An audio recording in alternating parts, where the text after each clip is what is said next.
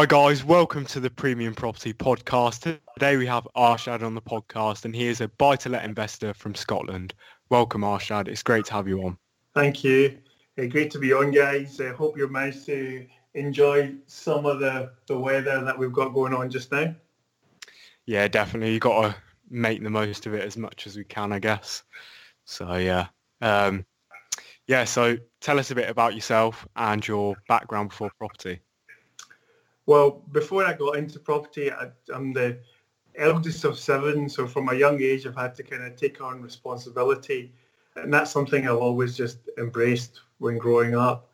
So throughout school, I was like a model student, grade A's all the way. Had a place at uni to do medicine.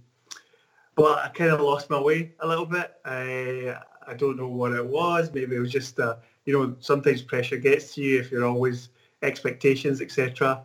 So instead of going to university, at the time I had a part-time job at the supermarket.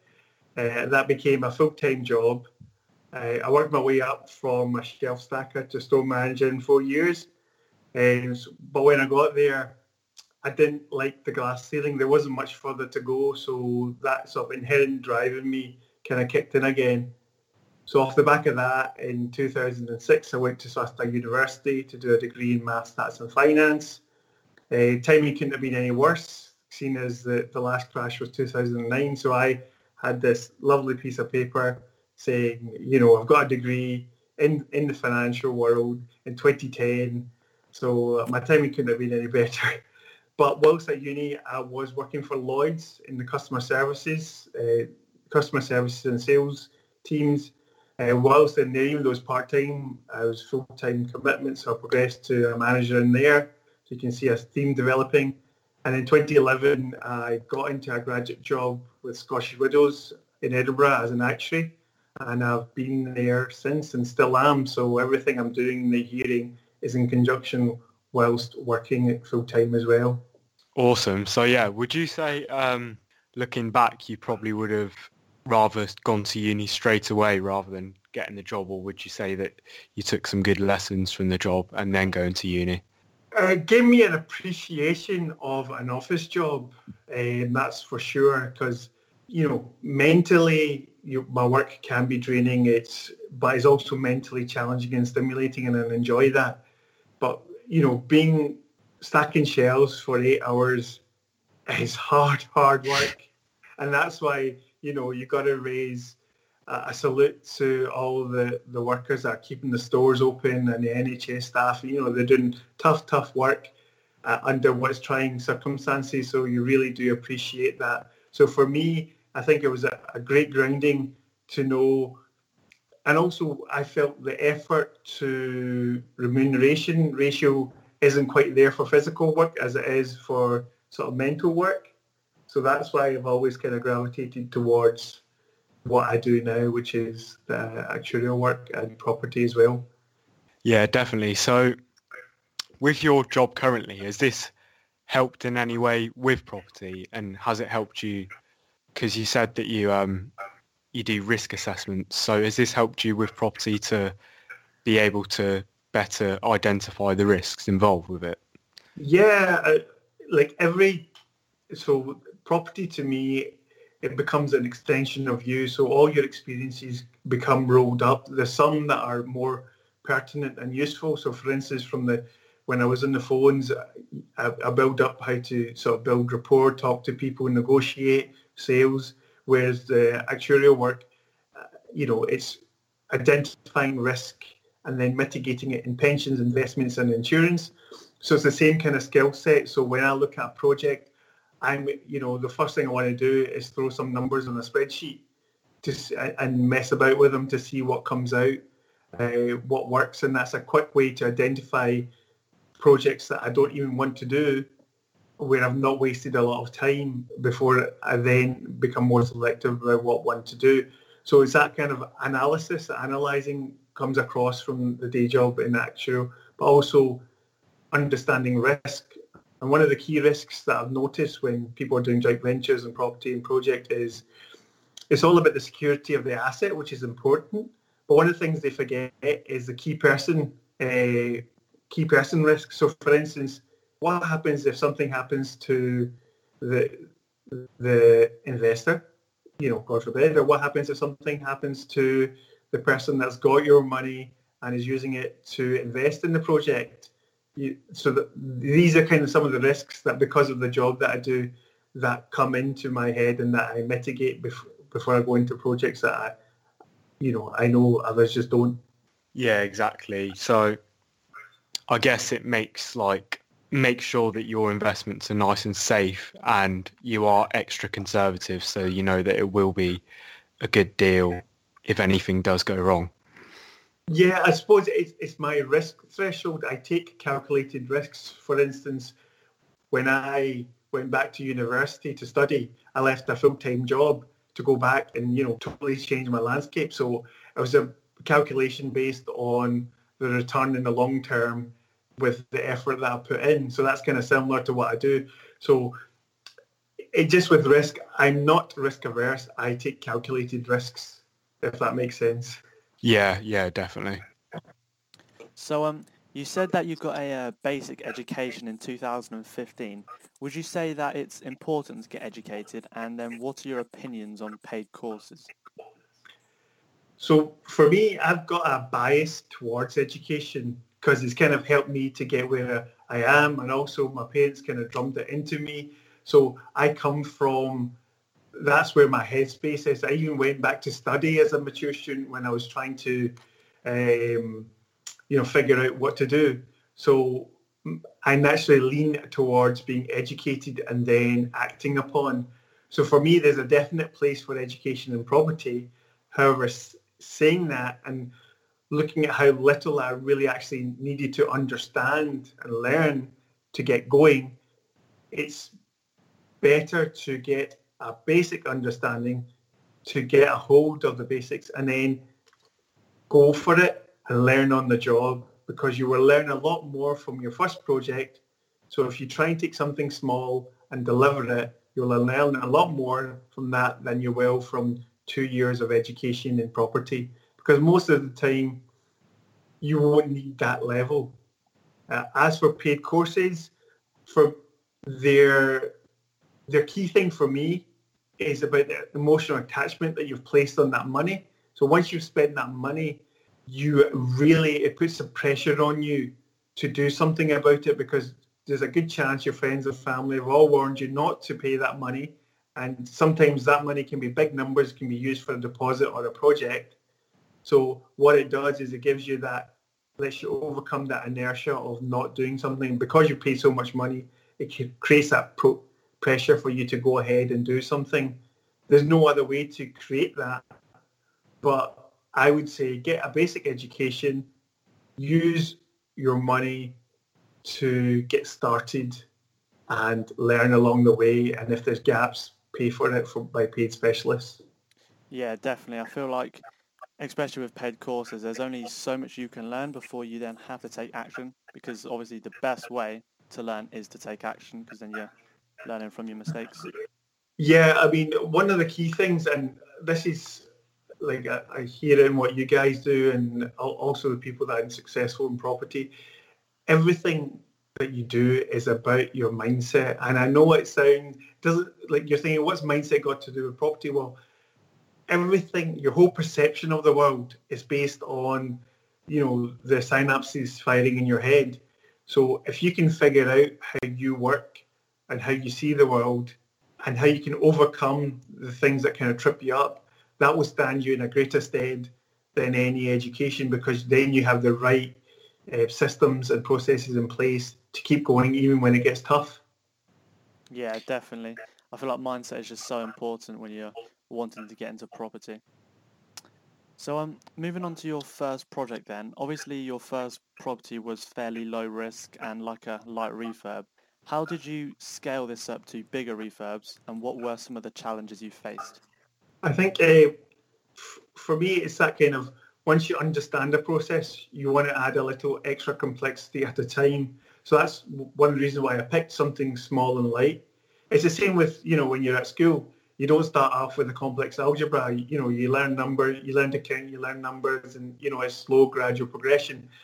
And the same should be with your property journey, because, if you take out a mortgage on it's 25 years, so these are long-term products, especially if you're doing a buy-to-let. So don't be in a mad rush to do something overly complicated. You've got time on your side for you and anybody else starting out.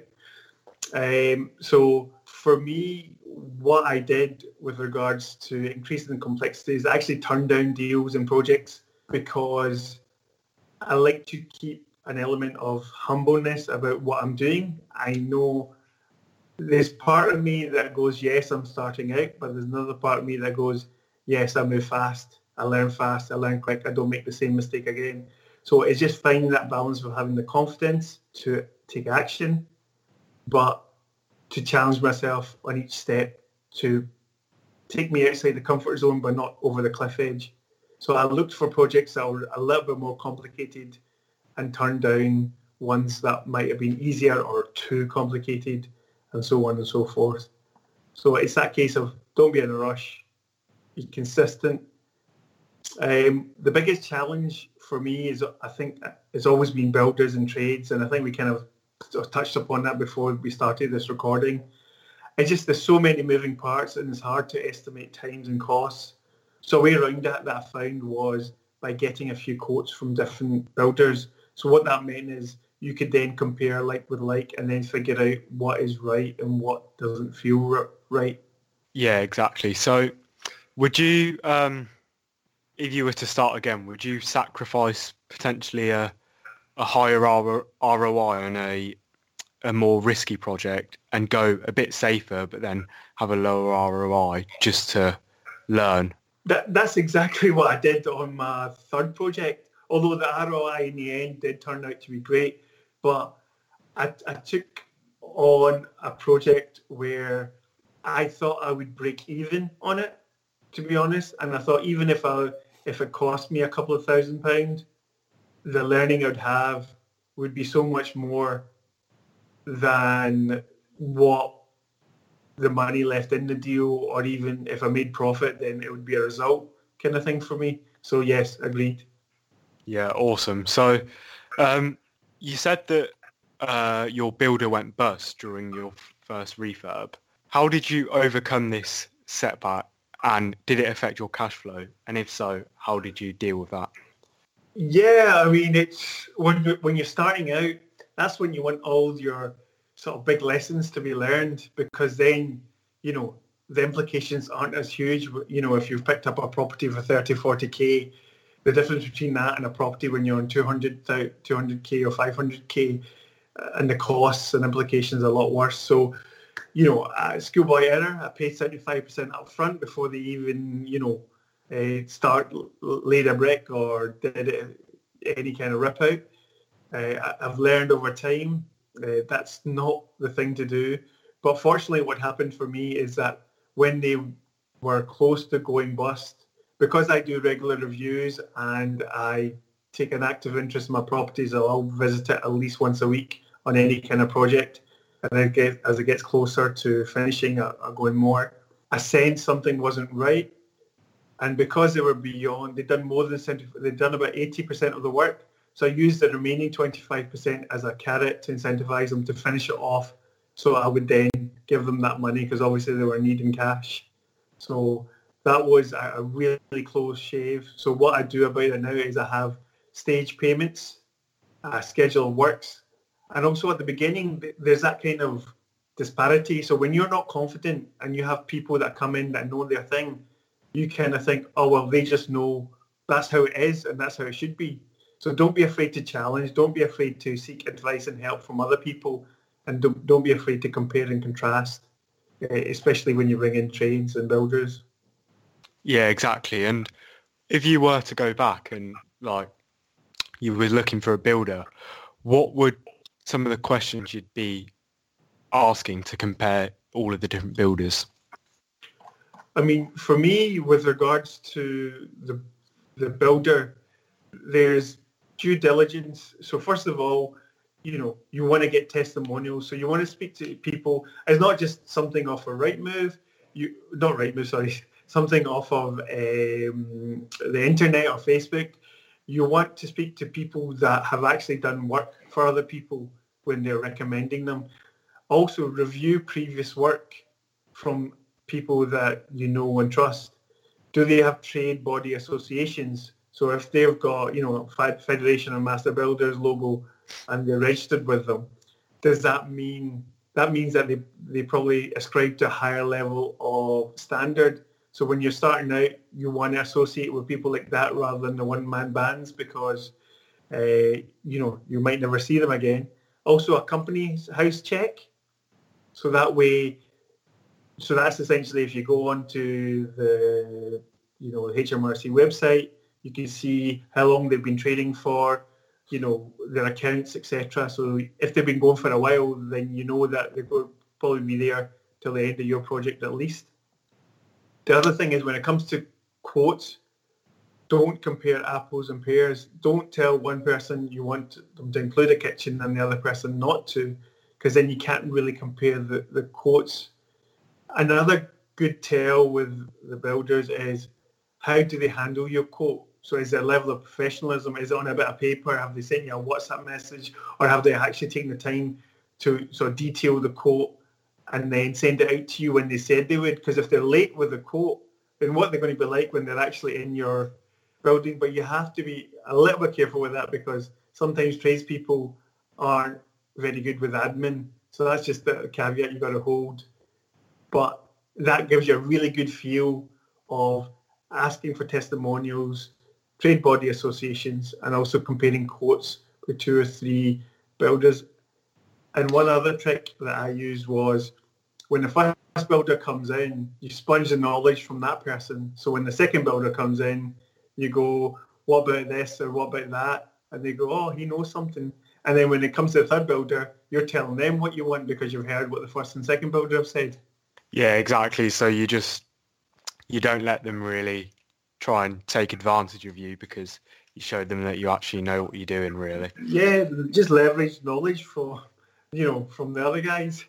Yeah, definitely. And with the company's house check, if you went on there and you had you thought you had a good relationship with the builder, but they'd only been running for a few months, say, would you completely write them off, or would you still keep an open mind but just do a bit more due diligence? Yeah, listen, everyone's got to start from somewhere. We all do.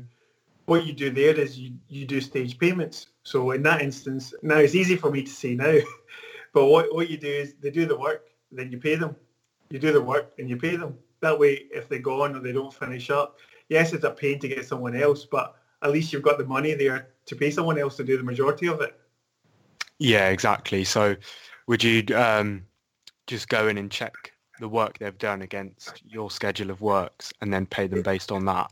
Exactly. So, before we even start, we sit down and go, end of week 1, we're going to do this. End of week 2, going to do this, blah, blah, blah.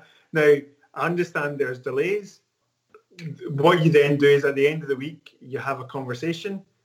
For me, is go, right, we said we would do this. And then I go, what do you think is fair? And if you're with the right people, they will tell you, they know whether they're ahead or behind. And it just, and it just worked well like that with me, with the builders. Or there's other ones where if it's not a bigger refurb, then it's just 25% at certain points or certain works been done. Yeah, exactly. So I guess it all just depends on the relationship you have and the agreement you get from the start, really. Yeah, it's that open communication at the beginning of what you want and how you want to work. Because remember, it's your project, it's not the builder's project. It's you that's responsible for returning the profit on this, not them. They get paid whether it takes whatever the profitability or whatever else market conditions are. Yeah, exactly. So you said that the refurb costs were a bit too high on your first project. So how did you sort of learn from this and keep the costs down for the next sort of projects? What things did you change essentially? Yeah, well, I went for because I got a bit more comfortable. I opened up some trade accounts with Howdens, for the kitchens. Also, LNPG, that's Landlords National Purchasing Group. They've got some great discounts. And the thing is, they've got a great team as well that can help you to sort of leverage knowledge. And it's the same with the trade accounts as well. So what I did was I bought the big ticket items, and what that does is it builds up your credit with the suppliers. And also it kind of forced me to learn the cost and the timeline of materials. Because if I'm responsible for ordering them, if the builder's about to do the bathroom and the bathroom's not there, then it's on me. So, that's how I kind of push down the costs, is by buying the big ticket items. Yeah, and did you have to find out how long it would take to get there before you ordered it, and how did you do this? Did you just ask the experts? Scheduler works, my friend. It goes back to your scheduler works, because if you have that scheduler works at the beginning, you know what's going on when, so you can, every weekend beforehand. Generally, things take 2 weeks. The most anything will take is probably 2 weeks to deliver, unless it's something really bespoke. So 2 weeks before, you make sure you have it all lined up for what you need to have ordered in 2 weeks that you need in 2 weeks' time, if that makes sense. Yeah, definitely. And then you can just have it all ordered and then delivered at set points. It's just how you want to do it, how you want to run it, how you want to manage it. Yeah, awesome. That's a great tip. So moving on to your second project then, you said that it was bought with investor funds. So what would you say are some of the fundamentals to get right when looking for investors? Yeah, this is a great question, because when people are getting into property or in property, there's that scarcity mindset of there's not enough deals, or I don't have enough money, or there isn't enough money out there. So what you need to do is build your credibility. So are you an investable person? Do you have a good track record? Now, it doesn't need to be in property. It just means in life. Do you do what you say you're going to do? If you're supposed to have a meeting with someone, do you turn up on time? Are you there in advance? Have you prepared? So it's that building up your credibility, and you can do it through your social media. So if you are, for instance, yourself, you guys are building up your credibility by, this podcast. People will listen to this, see that you've absorbed the knowledge, and you'll then start going into the expert space. So that buys you that credibility, and then leverage that. So it's the same with, if you're inexperienced, if you buddy up with someone that is experienced, that'll fast track your credibility. But it might cost you a little in return. But at the beginning, pay it. The next thing that's important for investors is the return. Now, I see it slightly different because of my background as an actuary. So before you look at return on investment, so that's if you gave me £10,000 and I said at the end of the year you're going to get 10,800 back. So that's return on investment. The more important thing is return of investment. Am I going to get my 10,000 back? So instead of focusing on the £800, you go, well, what goes wrong? How will they return that money? So that's something that you need to, where the credibility comes in, but also that what underpins that is the exit. What are you going to do? Is it just one exit? So are all your eggs in one basket?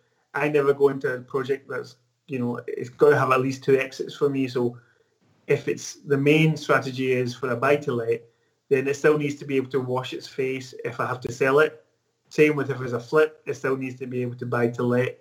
Also, for the investor, what security can you give them? Can they have? And sometimes if it's not enough money that they're investing to give them security, but your credibility, the return you're offering, and the exit is enough security for them. And the other thing important is time horizons. There's no point getting 8 or 10% if it's over 20 years. So how long are you going to take to deliver the project? How well do you deal with delays? How good is your communication? So these are the fundamentals that you have to really build before you even get into property and look for money is your credibility, what you're going to give them in return, what exits you've got lined up, what security you can give them, and over how long. Those are the main sort of key metrics when you're looking for investors you need to focus on. Yeah, especially with the credibility, I think, especially in property as well, your reputation is absolutely everything. And if you mess it up once, then it can damage everything for you. Yes. So in terms of credibility and reputation, then what do you think are some of the best ways to build that up so you would attract investors? So do what you're going to say. So do what you said you're going to do. That, believe it or not, that's such a simple thing, but so many people are so busy. So if you said to someone you're going to contact them off the back of a call, contact them off the back of a call. If you said you're going to send them an investor pack, send them an investor pack. It's, some of these things are just little tests that people do to see whether you deliver on your little promises. So for instance, even if you look at the exchange that we had with regards to coming onto this podcast, I've tried to make it as painless as possible for you, and you tried to do the same for me. So that tells me that's two people or two groups of people that are looking to work together, and we will be in a position to work together going forward. Whereas if you'd sent me a set of questions and I hadn't answered, you're like, well, we could spend our time on someone else. So that investor can invest with someone else. So if you're going to spend the time and effort to build that investor database or to ask someone for money, make sure you do what you say you're going to do. Yeah, definitely. That's so important. And then in terms of finance then, you said it went right down to the wire. So explain to us how you got the funds in the end and what you learned from this. Yeah, I kind of jokingly refer myself as Green Lips. Basically, I kissed a lot of frogs, bought a lot of coffee, and because I'd already done one, I leveraged that fact. So that's the kind of, here's my track record. I've already done one. Here's a return that someone's got. But one of my investors actually popped up when I was having a casual chat, and I didn't mention who the other investor was, but I mentioned on a different project what return they got, and they said, well, I'd like that. And that was just a friend over lunch, and I never even put them in that sphere. So you'd be surprised at what people have and how much money is actually out there. Now, just as a little experiment and a bit of fun, I was going to say, if anybody listening wants to get hands-free fixed return or wants to get under the hood and see what happens in property project, get in touch with me through my socials under Arshad Ali. And what I'll do is I'll feed back to you guys based on what the response is off the back of this podcast to then hopefully show people what can be achieved if you put it out there. Yeah, it's like you'd never know who you meet, and like you're like one step away from that right person, if that makes sense. Exactly. Yeah. Your network is your net worth. I always believe I don't need to have all the answers. I just need to find the people that have the answer or know the answer or pay the person to get me the answer. Yeah, exactly. And I think especially when you're like a beginner in property, it's so important to build the right connections, because then you can, like you said, leverage their knowledge if you need a question answering or you're stuck on anything. Exactly. So, yeah. But the important thing there is when you get a little bit further on, the implicit promise is if I'm helping you, then you're helping people that are starting out again. That you always pay it forward because someone's helped you. So that's how it works in my eyes, kind of thing anyway, is that there are people that have helped me, so there's incumbent on me to help others. Yeah, definitely. That's so true. And I think in property, it's sort of a cycle because people are so helpful, and then the people that do get helped want to pass that same knowledge on. So it's just like a cycle, really, and everyone's helping. Yeah, it's an amazing community, and there's all these different groups, but you do sense the community underneath.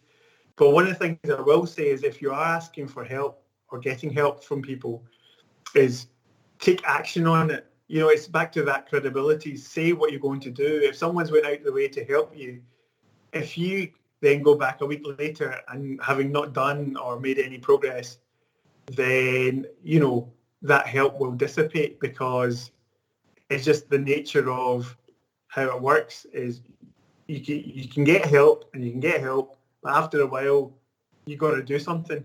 Yeah, exactly. It all comes back to taking action, really, doesn't it? Yeah, so when you were trying to secure these investor funds, obviously we've mentioned that it went down to the wire. How did you make sure that you weren't coming across as desperate when in the back of your mind you knew that you had to get these secured in order to go through with the project? Yeah, it's like thinking back now, I actually can remember the little bit of anxiety that I had, but I believe in what I'm doing. And the reason why I believe in that is I do my research, I do my analysis, and then I execute, I take action. I also have a higher threshold than most, so I pass up on so many projects as they just don't fit my criteria, I don't hit my numbers. So when I do a deal, trust me, you want in. I know that sounds a bit like a sales pitch, but the important thing to kind of remember, and this is like anything in life, I work hard to get rid of FOMO, which is the fear of missing out. There will always be another deal. So yes, you need pressure to kind of perform and deliver, but also have that underlying current of don't let it build up that it gets to the point that is detrimental to your mental health. There will always be another deal. You just need to work harder if you let this one go away. Yeah, exactly. So would you say like don't get too attached to the deal, really? Yeah, it's hard not to. I refuse anyone that cares and enjoys this not to get some kind of emotional attachment. But you only do that once you do your fundamentals, once you do your numbers, once it ticks all the boxes, once it the sort of it takes your identity of what it should be, then you can get a little bit emotionally. So I get emotionally attached once the tenant's in. Yeah. So once it's bought, refurbed, it's just a box to me that I'm going to turn into a home for a family. And that's where my emotional attachment, that social good, that's where my emotional attachment comes into it. So I leave my emotional attachment to the end so it doesn't influence my numerical analysis. Yeah, definitely. Yeah, so for someone who's like new in property and it's maybe their first potential deal, how would you advise them to sort of stay unemotionally attached from the deal in the beginning? So I always say when you're starting in property, you've got to have your strategy. Then you find your area and then you find your project. So if you do that right, so is your strategy you want chunks of cash? If it's chunks of cash, then you're probably going to do flips. Is your strategy, buy to let, slow, steady drip income? That'll be your buy to let. So say for instance, so that's not an emotion. That's just based on what you want. So you pick what your strategy is. Then based on that strategy, you do an analysis of a Rightmove or on Zoopla and other fundamentals and estate agents walking the areas to see what area you want to do it in. Now you can see all of a sudden there isn't much emotion attached at that point. Once you've got the strategy, the right area, then you get the property. By the time you've picked that property up, you've done all your due diligence, which has been non-emotional. You've done all your analysis, which has not been emotional. So that's how you avoid leaving the emotion out of it as long as you can. And then when you get to the build part, because really now when you buy a property, it's exciting on your first one. But when you get to like number 5, 6, 7, 8, you go, oh, great, a refurb. I've got a refurb to deal with. So the best way to say unemotional is do your analysis before you get to the project, and then you can love it as much as you want. Yeah, exactly. So I guess in terms of the area analysis, because you're just specifically looking at the numbers in the area, then it's not really emotional, is it? Yeah, the only numbers that you fall in love with is what falls into your bank account at the end.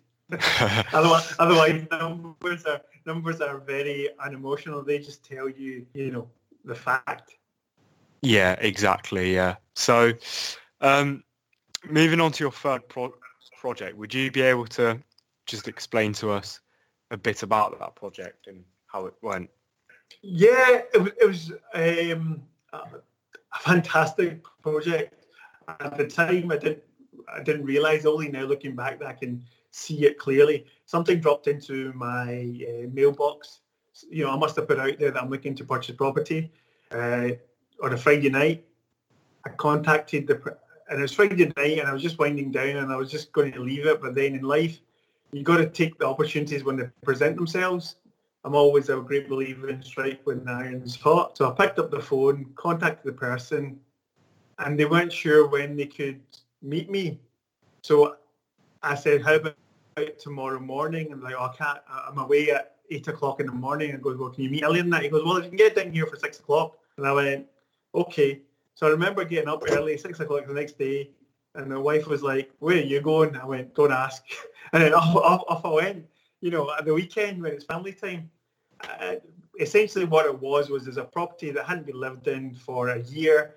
Water had been left on for a month. So the whole place was just riddled with damp. It was a mid-terrace over 2 floors. Everything was dripping. Everything was creaking. And I think they just wanted to get rid of it. And they knew there'd be a lot of money to spend to put it back up. So the person that did live in there was no longer, living there. So it was just a pain for them to have to show people to get rid of it. So instead of me going, how much, here's an offer, I just went, what are you looking for it, to gauge what they would say. And, the answer they came back was a lot lower than I was expecting. So I offered a wee bit more and said, let's shake on it. And that was it. So essentially it was a 3-bed mid-terrace in the middle of central Scotland, and it was in a horrible state. Everything had to be ripped out, back to brick, 4 walls and a roof, and start again. Yeah, awesome. So I guess the fact that you got up and got there for 6 a.m. on the weekend just shows the sort of reality of property and how hard it can be at times. Yeah, it's when you're starting out, you got to follow every lead. After a while, you learn what you can disregard, but at the beginning, you can't afford to because you don't know what you don't know. Does that make sense? Yeah. It's only with time. So I will never be beaten for effort and hard work, but I also try and be smart about it. But at the beginning, I know I've got to work hard, but over time, I use my smarts and I learn. So that way, A, I'm not repeating mistakes, but B, I'm working more efficiently. And that's what you get with experience, is efficiency, or you should get. Yeah, exactly. Because I guess on the first few leads you get, you don't really know what you're looking for. And then you just learn that along the way, I guess. Well, that's where your strategy area comes in, because that gives you a broad sense, and then you can hone down, sit and do the analysis. So yes. Yeah, brilliant. So you said that you went for a full back to brick refurb. What were the things that you were sort of apprehensive about when taking this project on, and how did you deal with those? Yeah, I mean, it goes back to what we said right at the beginning of the program, is mindset. We've all got an inner voice. You know, that one that goes, this isn't a good idea. I don't know if you can do it. I'm not sure. It's a bit more than what we've done. And naturally it springs out. But one way to overcome it that I've found is I'm a natural problem solver. I don't see problems. I know it sounds weird. I just see puzzles that I haven't figured out yet. So it's fun. Maybe I'm just tricking myself. I don't know. Maybe I'm on the spectrum. I'm not sure. But it's one of those ones for me. And so far, I've got a 100% record of figuring it out. So that kind of gives me that sort of confidence in, well, whatever comes my way, I'll either figure it out, or I'll humbly go ask someone else to help me figure it out, or I'll pay someone to help me to fix. So there's never really a problem for long. It's just how long is it going to take me to figure it out? The other thing is, with having that right mindset and focusing on there, you've also got to seize the opportunity. You know, that act fast but wisely. So I got there at 6 o'clock in the morning, but before I got there at 6 o'clock in the morning to shake hands, I'd already done my analysis. I'd already knew what kind of offer I wanted to put in, and then I could adjust based on broad figures of what I see. So act fast, wisely. There's also another phenomena that the listeners might be familiar with. It's called the Pareto principle. It's 80-20. So to put it into context, if you look at your wardrobe that you wear day-to-day clothes-wise, you'll probably find that 80% of the time you wear 20% of your clothes. You know, when you're doing an exam or when you're trying to get marks in an exam, 20% effort will get you roughly 80% of the marks, but it's the last 20% that takes the rest of the 80% of time. So it's balancing off how much effort you put in for results. If you always strive for 100%, you're going to get nowhere fast, because whilst you focus and do something 100%, in that same time, I will have done 2 projects which will give me 160%, to 80%. So although I'm an analyst at heart, when I get to 80% confidence, that's it. I hit the button, let's go, let's get it done. I can figure the rest of the 20% out. And the other thing that kind of calms down the inner voice and the doubt and the problem solving is do the due diligence, and do your due diligence so that way you reduce the number of problems that you're going to have to deal with. So if you get your mindset right, if you seize the opportunity and you do your due diligence, you've got a great platform to push on for any project. And in fact, anything you want to do in life is, that will give you that platform to push off on. Yeah, exactly. Awesome. Yes, that was a great analogy about the 80-20 rule. So that's good. So a lot of people, when it comes to the property you bought, obviously it had water running for a month and it was damp everywhere. So a lot of people would actually maybe turn that down. But when it comes to costs in that sense, what were some of the things that you missed out and came up as unexpected costs that other people might miss out, if that makes sense? Yes, no, I know exactly what you mean. There's always the unknown unknowns. So what you want to do, what I did, literally got a spreadsheet from Google, the internet, line by line, using the schedule works and the material that we needed from the architect, just what each thing is, all the trades, I put it all down. But one thing I forget, and I think I'm guilty of that in other projects, is the gardens and outsides. They always cost more than you think. And the reason why a lot of people forget about them is they don't really add much value to the property. All they can do generally is bring the value of your property down and bring the curb appeal down. So when I say if you upgrade the kitchen, there'd be money added. If you spent a fortune in a garden, you're not going to get much return. So what you really want to do is tidy up the garden for as little cost as you can, but make sure the front of the house is presentable and it's attractive. So it's finding that balance. So that's one thing that I think people can miss out. Also, everything takes longer than you budget and time for. It just does, because what you have in front of you is an idealized plan, and that's what you've got to work to, because that's what they've got, timeliness, deadline, smart targets to it, specific, measurable, achievable, realistic, and timely. So you got to have a schedule that works, but understand that's an ideal scenario. So if you're doing financing, it's going to cost you more than you think it will. So that's some of the hidden costs involved that people don't quite appreciate. The garden, although that's not like a massive impact, but the financing can be, because you've got security of the property at stake. Yeah, definitely. So in terms of then trying to fix that, would you advise people to have a contingency when it comes to refurbing a property then, just to account for those unexpected costs? Exactly, because you don't know what you don't know, but you can compensate and you can make allowances for what you don't know and what crops up. So typically what I say is for your refurb, have 10% contingency set aside in your numbers for all the things that are, that you haven't factored or figured out, or something happens, or there's delays, or, damages, or etc. So what you're saying, contingency is fantastic. The other thing I wanted to kind of touch on, just going back to the builders, was on the bigger projects you can do retention. What that means is there's a small percentage, say 5%, that you keep aside even after the project is done for any future snagging that comes up for 2 or 3 months, and then you pay that to complete the balance off, and that's just standard practice. I didn't know that when I started out, but it would have helped me with builders and dealing with them, now. So that's why I kind of mentioned that retention part.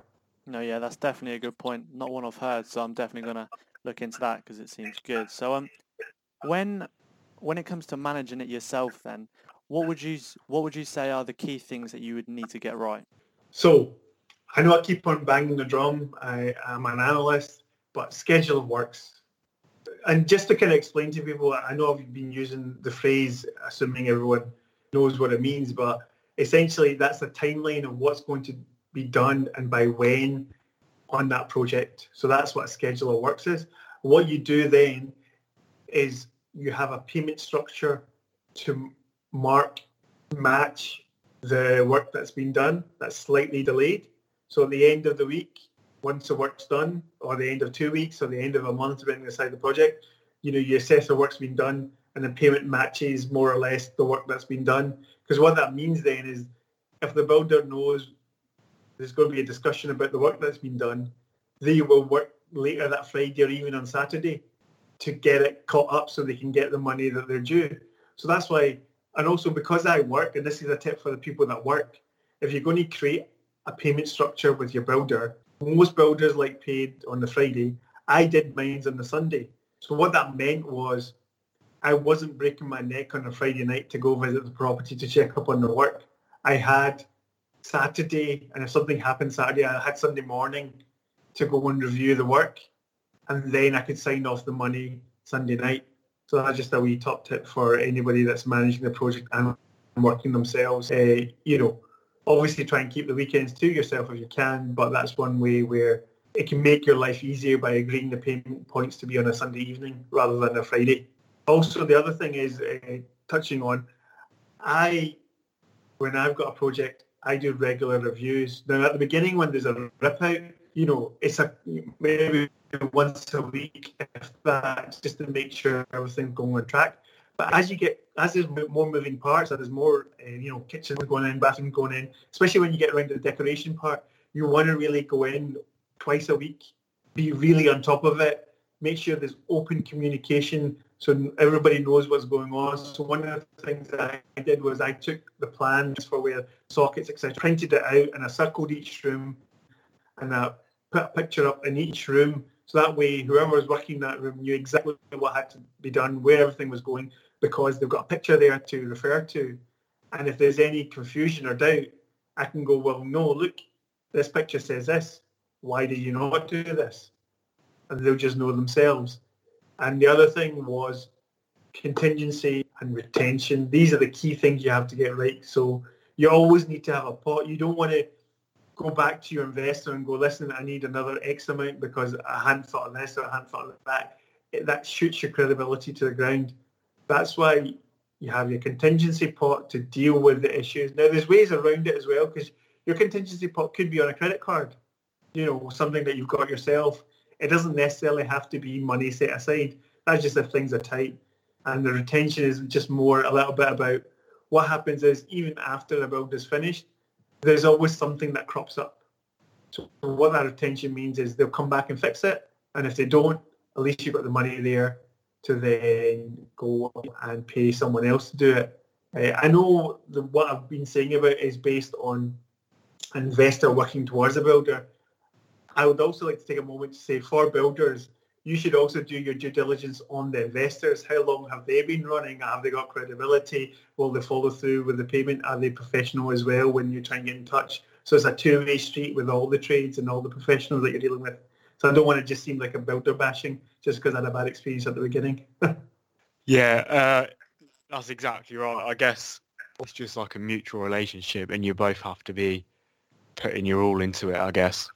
Yeah, so just a summary of what you need to keep right: schedule of works, payment structure, regular reviews, contingency and retention. Yeah, definitely. So you touched on the fact that you had like a picture of what needed to be done and where everything went in each room. How would you advise people to like go about planning where they're going to put certain things such as sockets or lamps or just even where the bed's going to go? Well, when you come to sockets and lamps and whatnot, unless you fancy going down and doing a degree, I would pay a specialist, your architect. They'll produce you those drawings. So you've got them, print them off, use them. Builders are very visual people. You can say something to them. Their nature isn't to work in words. Their nature is to work with things and what they see and what they do. So if you have a picture front and centre to them, that's what they work to, generally. Yeah, so with regards to the beds and stuff, that is more a decor thing. So you can get people that do staging, or even you can use magazines. So a great one really for staging, if you don't want to, I would recommend staging, but staging really sets a property apart from one that's not staged. But it can be expensive. So if you want to do it yourself, what you do is you go to Airbnb or you go to booking.com and you see how the professionals have set up their property, and you use their colour schemes and you use how their layout is and how they've framed it and how they've tried to sell a lifestyle to then put back into your property. So the information is out there. It's just going out to find it. Yeah, exactly, definitely. So just take inspiration really from the people who are sort of doing it professionally, I guess. Exactly. Awesome. So if someone was new to property and wanted to take on a project and manage it themselves, how would you sort of suggest them to learn about project management? What are some of the sort of ways you'd learn about it? Yeah, this actually comes back to one of the key themes throughout our talk today. It's about mindset and understanding what you're good at and what you're not. Now, you have to before you even get into property, you have to stop and think, what do I enjoy doing? What do I not enjoy doing? And then you also need to look at, what am I good at? What am I not good at? Now, there's a couple of schools of thoughts. There's one that's saying that you should focus on the things that you're not good at, because then you'll get balance. I personally feel double down on your strengths and get in people to backfill the rest of the skill sets that you're missing.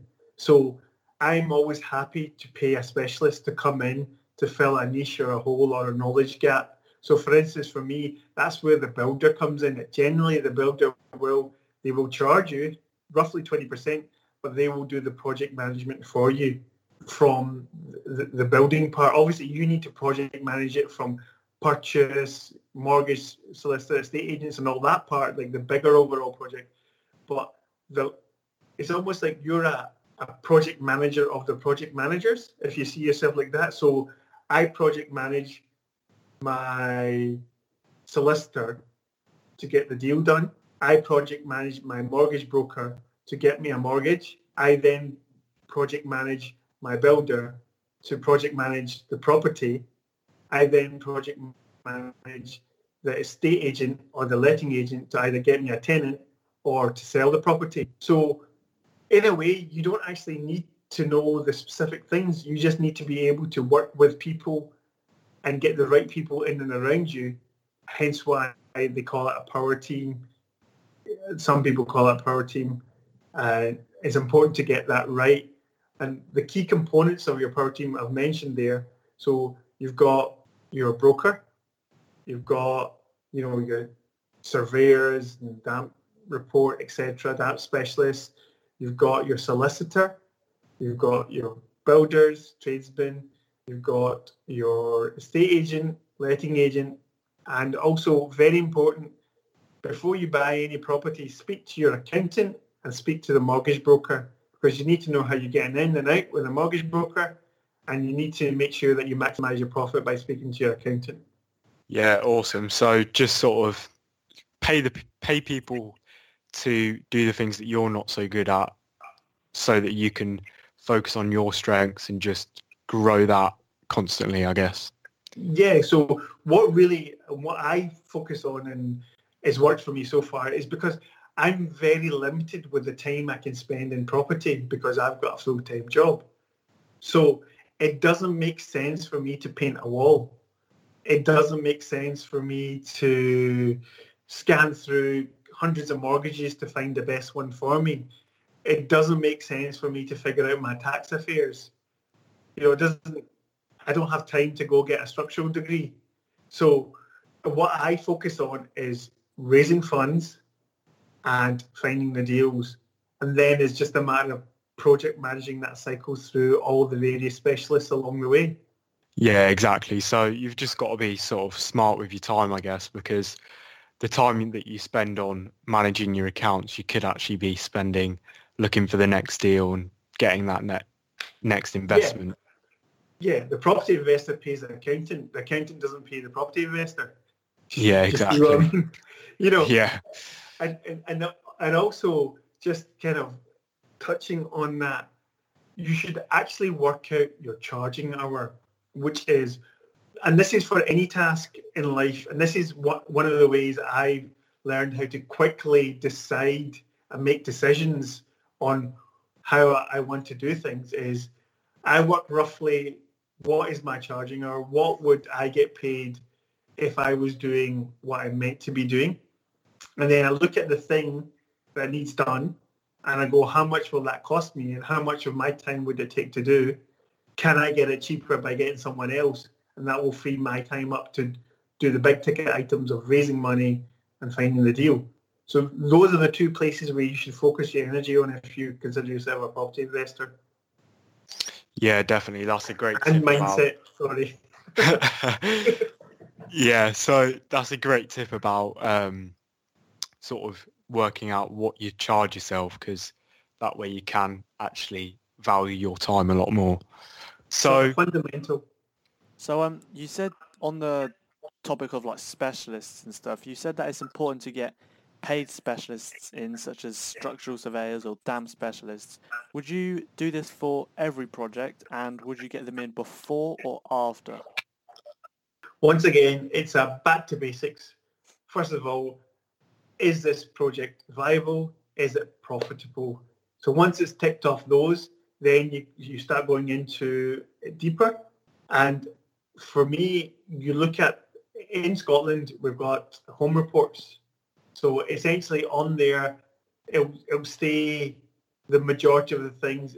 It's got a 1, 2, 3 scale. So 1 is it's perfect. 2 is it's okay just now, but it might need attention in a couple of years' time. 3 is it needs immediate attention. So if there's a 3 on the home report, that's a big clue and sign that you should get it looked into.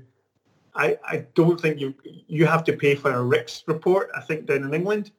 And in there, they'll probably detail if it needs further investigation by a specialist. So that's your big first clue. And for me, a report by a structural surveyor is a couple of £100, if not £500. That's a tiny amount to pay for a property that's going to cost you thousands, and also the remediation work involved is going to cost you a lot more. And the beauty of getting these reports done is it gives you a bargaining chip when you go back to the vendor or the seller. It's not you being fly, or it's not you being opportunist. It's simply stated in fact by an independent specialist saying, this is the work that needs done. So are you going to meet me halfway, Mr. Vendor? Or, depending on how your conversation and where you are. If you're already agreed, well, I would say get your reports done, because a lot of times it's offer subject to satisfactory inspection or reports. So even though your offer might be accepted, you then get the specialist. So what I would do in that scenario is, if it's ticked all the boxes as a deal, I would put an offer in subject to those specialist reports, and then off the back of that, see if there's a further conversation required or not. And that way, you're not tied into a property that's going to cost you £100,000 plus tens of £1,000s to fix when you could have had the answer for £500. Yeah, exactly. Yeah. Sorry, I think it's just paying that small fee for something that in the long run can just benefit you, and it's just there, isn't it? Yeah, and the thing is, you could even ask the vendor to pay for it, because then they get to keep the report. Yeah, that's a different way of looking at it, but it's definitely, that's decent. Because then it could buy them confidence. However, for me, I prefer to be in a bit more control about the information. So if I've paid the specialist, I want the report, so then I can control. I can have a discussion with the specialist about how I can deal with what he's done. Yeah, definitely. So what would you say are some of the keys to getting a good valuation? Right. So this comes down to a couple of things. First of all, before we even get to the valuation part, I'll take you a step back and go, what are you doing to the property to get that valuation? Now, for me, in my eyes, I always like to add value. Adding value is not about making improvements you like. It's about satisfying demand. So just to give you some numbers not off the top of my head, but some rough and ready numbers for people, if they're looking at property projects themselves, if you got off-street parking, that kind of adds 10% to the value. If you upgrade the kitchen, that adds roughly 10%. So that gives you a range of what to spend in the kitchen. Don't spend too much, but don't spend too little that you don't get that impact. Because one of the key selling features is a kitchen. Bathroom adds around about 5%. Central heating adds 5%. Double glazing adds 5%. An additional room typically can add 10%, but you have to be careful that you don't turn, say, a 3-bed into a 4-bed, and there's no market for a 4-bed. So you have to be careful with that. So, this leads on to your valuation. By doing the right work in the right way and spending the right money, you will then put yourself in a position for when the home report happens, which is in Scotland is an independent assessment and is legally required if you're on the open market. But what I do is I meet the surveyor, and you have to be very respectful because these people are specialists and they know what we do. Generally, they will base it on what they see the property is worth right now. They don't really care how much work you've done, but you can create a valuation pack, which is where you use. So, for instance, I used the estate agent that was going to sell my property, and I told them to run me a Rightmove Plus report, which is a detail of all the sales in that area within a quarter-mile radius. So that way, if the valuer came back and said, I think it's worth he actually came back and said, and I went back and said, well, on the conversation, I went, well, actually, I was hoping for 78. And he's like, well, why is that? And I went, well, Janice from the local estate agent said 2 doors down, that's sold for 78. My house is in a better condition than that. Also, in the valuation pack, I put some pre-pictures in and also work carried out.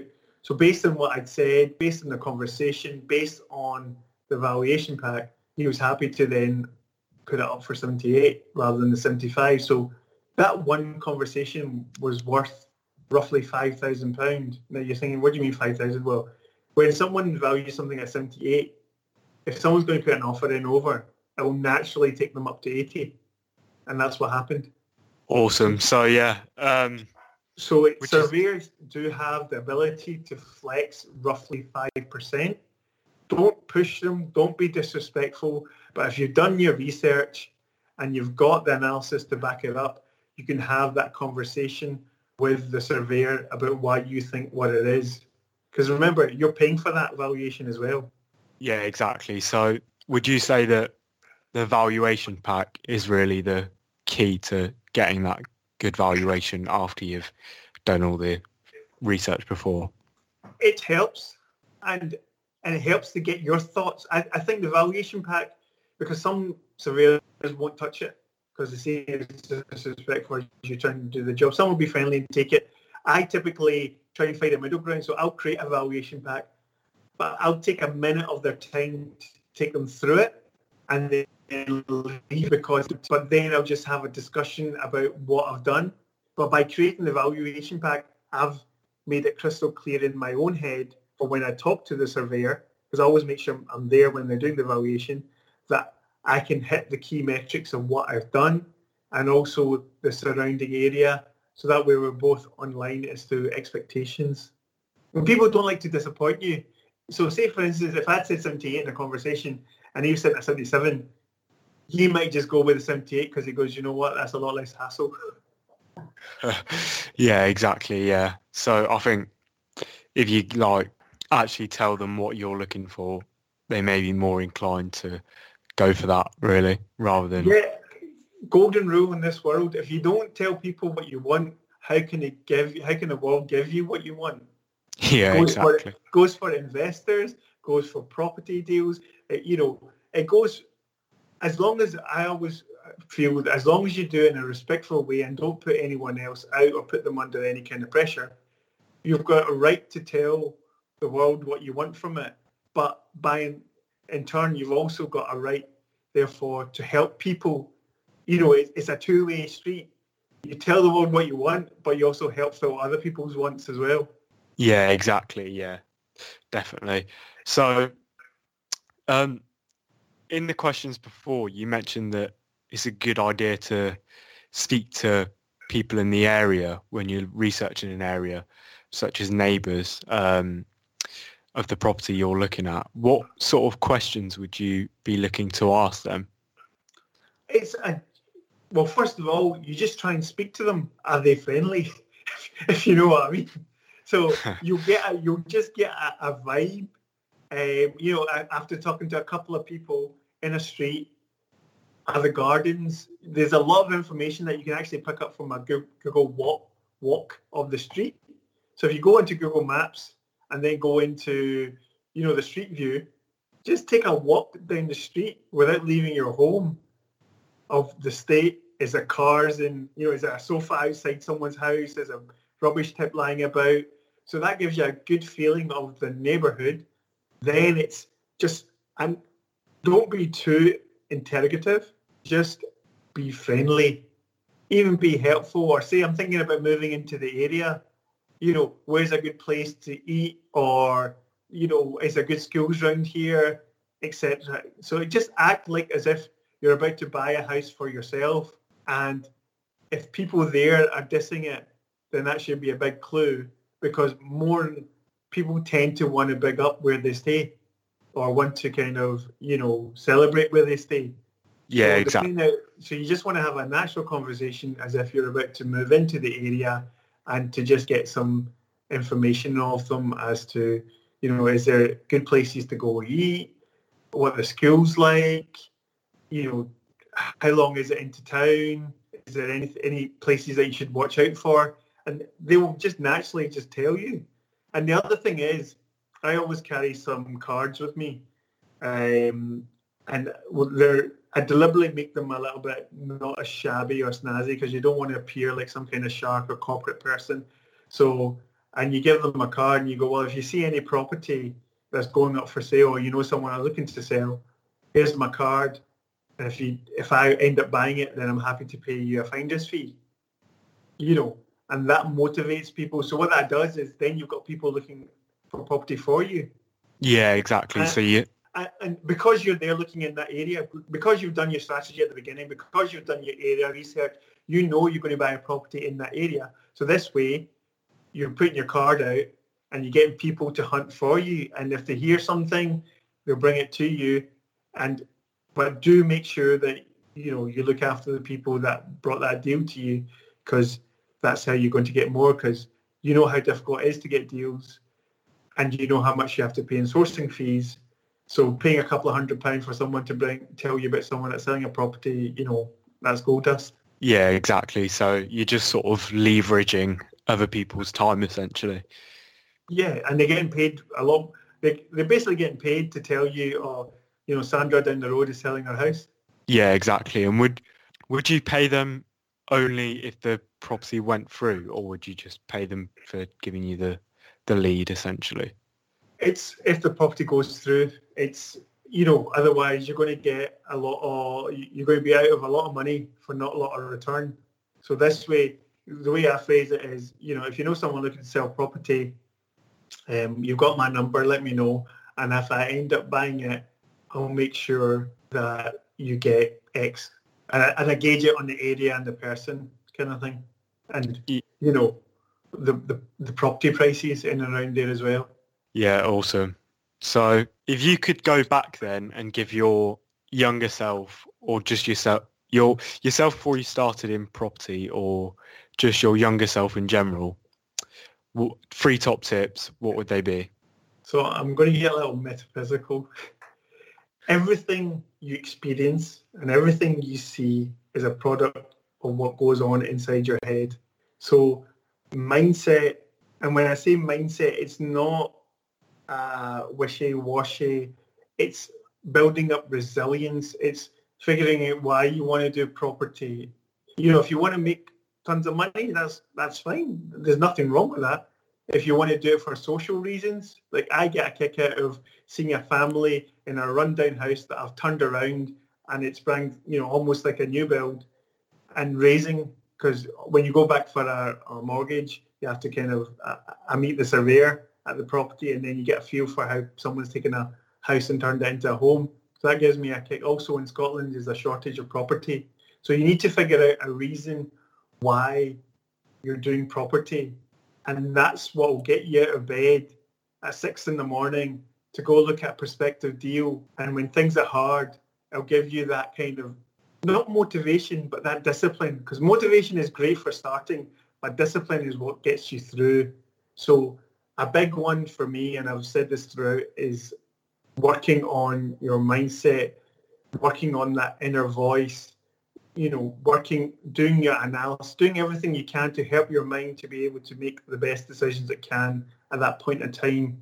The other thing that I would say is, and it touches a little, everything will touch on mindset, but it's the fear of missing out. There will always be another deal.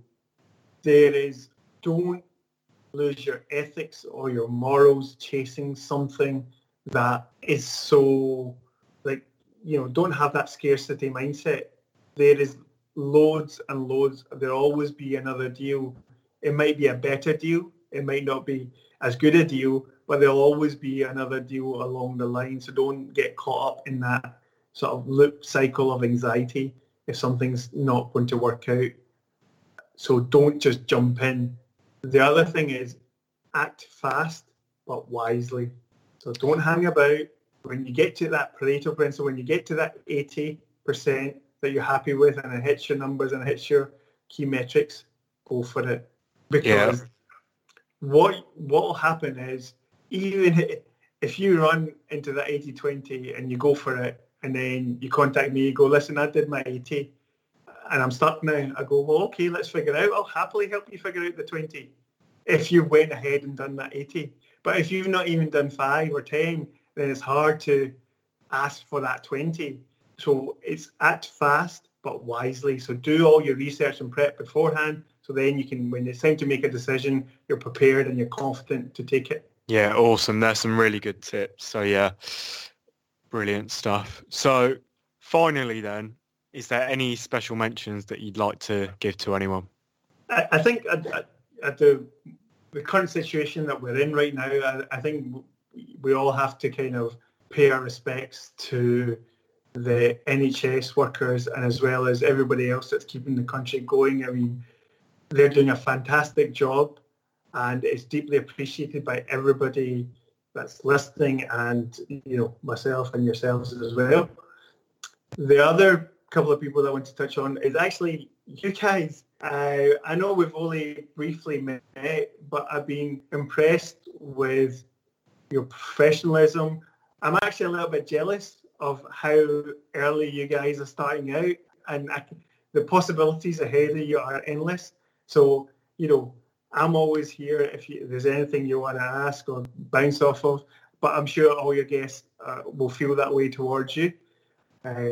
And the other is just family and friends that have believed in me and supported me along the way, because we all have our doubts and we all need other people to lean on. When I was in 2016, I broke my back, 2 discs popped, and I was bedridden, well, floor ridden for 9 months. I couldn't walk, I couldn't sleep, I couldn't stand. That was a really, really tough time. And because I had great friends and family in and around me, that's what helped me get through it. And also that's where like the stuff on the mindset really kicks in, is when you're down. How do you get up? Well, it's the next step. Just take the next step and the next step, and before you know it, you've climbed that mountain. Yeah, awesome. So really appreciate the kind words there, Arshad. Thank you very much, and really appreciate you coming on today. It's been great to just have a chat with you, and we've really learnt a lot. So yeah, really appreciate it. Thank you. No, fantastic. And as I said to people, if you want to get in touch with me, you can get me on my socials at Arshad Ali, in Facebook or Instagram, on LinkedIn, Twitter. I think I've even got a TikTok, but I'm not quite using that yet. So it'd be great to hear from you, especially if you've heard from this podcast, because then I want to come back and feedback here to let know what can be done when you put it out into the world, what you're looking for. Yeah, awesome. We'll make sure we link your socials down below anyway in the show notes. So yeah, thank you guys for listening today. Really hope you've enjoyed it and taken a lot from Arshad and the lessons he's learned on his journey so far. And yeah, we look forward to seeing you next week. And please make sure to leave us a review wherever you listen in. Thank you very much, guys. Have a great day.